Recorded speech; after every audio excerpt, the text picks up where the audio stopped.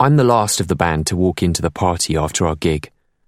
I feel the eyes on me before I see them, the energy of auras blasting orange and red. Excited whispers of, "Oh my God, it's Kaidan Rowe," carried along sublime waves of music at high wattage. Guardian angels float above their charges, wary when they see me. I take my time entering the room behind our lead singer, Michael, who makes a grand entrance of throwing his arms up in the air as if to say, "These are my people." Everyone cheers. Nobody seems to mind that he's a cheeky bastard. I've been in America less than a year this March, and not much has changed from when I lived in London.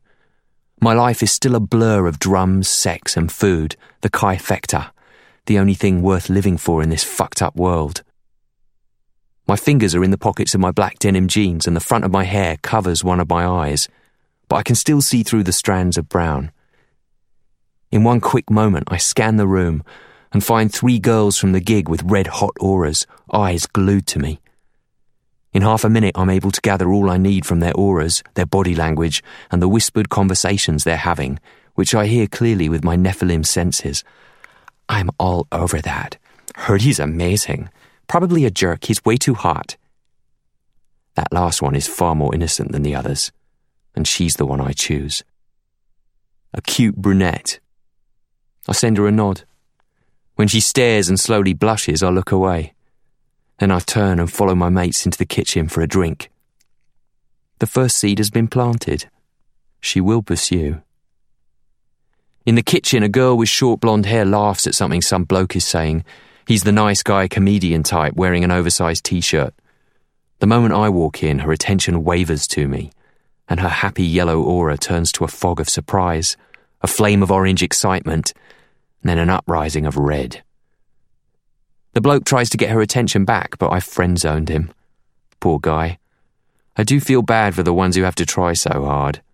If only they'd act like the sexual beings they are. Any bloke who seems not to think about sex all day and night is a right liar. Or he's attempting to train his mind for sainthood, which is idiotic.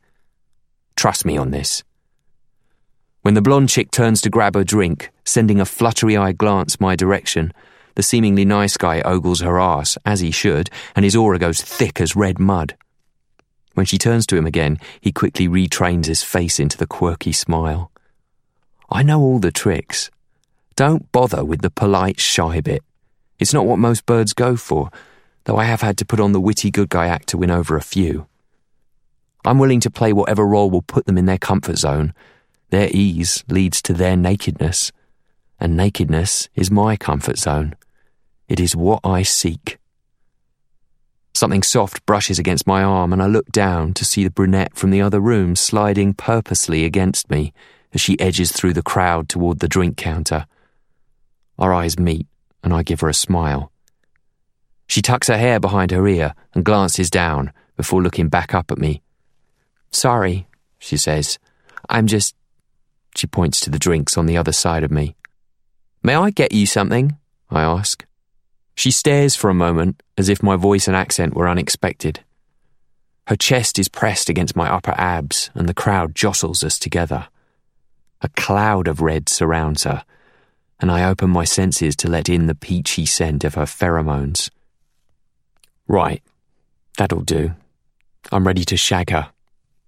Thankfully, I'm a pro at this next bit. Getting someone into bed is an art, a dance. It's crucial not to misread her. Without asking, I whisk her cup from her hand and turn to make a fresh drink. In moments, I hand her a full glass, ice clinking. I hope rum and coke is all right. I already know it is because I smelled the remnants of her drink with my supernatural senses. Her eyes go wide. That's what I was drinking. Her smile is huge, as if this is a sign that I am her Mr. Right. Brilliant. What's your name then? Brittany? And you're Kaidan, right? I smile. Nobody can seem to spell or pronounce my name. I'm used to this. Close, love. It's Kaidan. Oh, sorry. She tries my name out the right way. Kaidan. Sounds lovely when you say it. Taking her by the elbow, I gently lead her away from the crowded kitchen. Were you at the show?